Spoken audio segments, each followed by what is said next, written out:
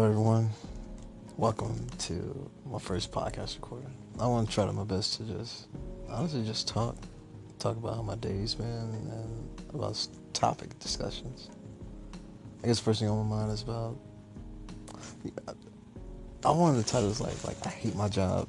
The thing is, I can't even say I hate my job because if I hated my job, I wouldn't be there. I would just quit finding another job that would fit more of my lifestyle. But my job right now is very convenient with my life. Like, it's very convenient with my life. Like, I work out, I do Krav Maga, I go to the gym, I do homework, do online classes. And my job is easy. Like, it's not tough. It's not tough at all. It's really easy. It's just that people make my job very frustrating. Because my job is heavy on customer service. It's really heavy on customer service. Like, I work at the airport. And if anybody who works at the airport knows that you got to answer a lot of questions. People don't ask you questions. People ask you questions that you would think that you wouldn't even think someone to ask you. It's like someone asks you, is that blue? And you're like, yeah, that's blue. What other color could be? And nowadays it's probably like a different shade of blue or eight different types of blue, since you got royal blue and like, look, blue is blue to me. Or sky blue, like whatever blue you want to think that is blue.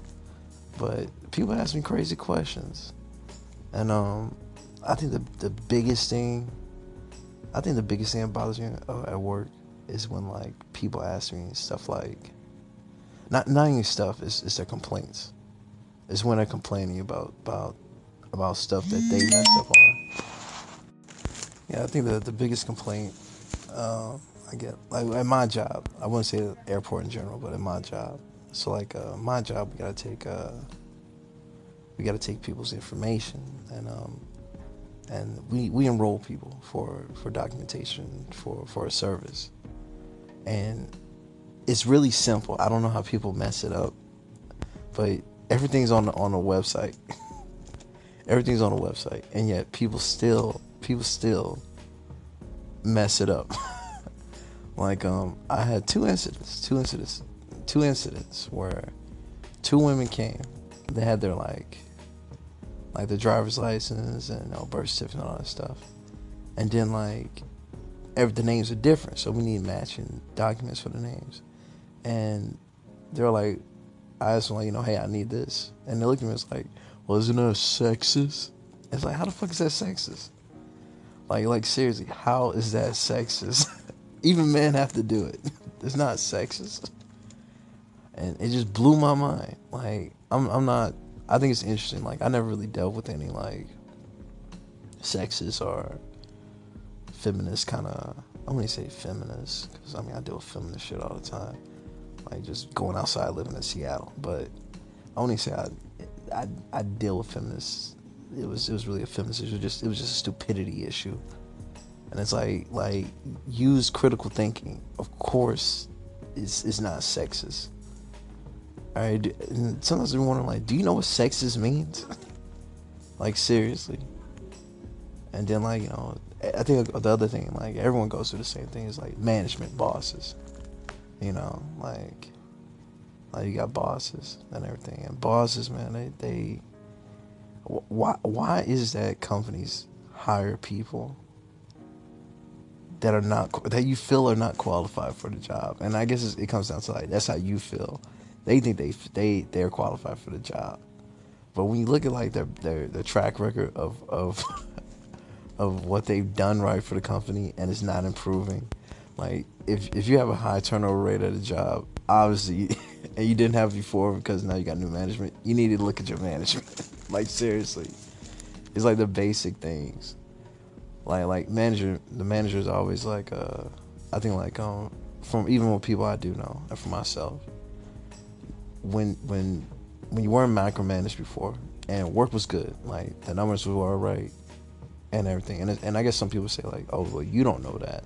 The management, the corporate probably thought, well, we need to change things around, something's messed up here. But money's still coming in, because you still get that little shitty prize they want to give you for bringing in revenue, because now they reached this. So hey, thanks to you, that I'm pretty sure none of you corporate motherfuckers ever met me before. But thanks to you, here's a flash drive for helping us reach this.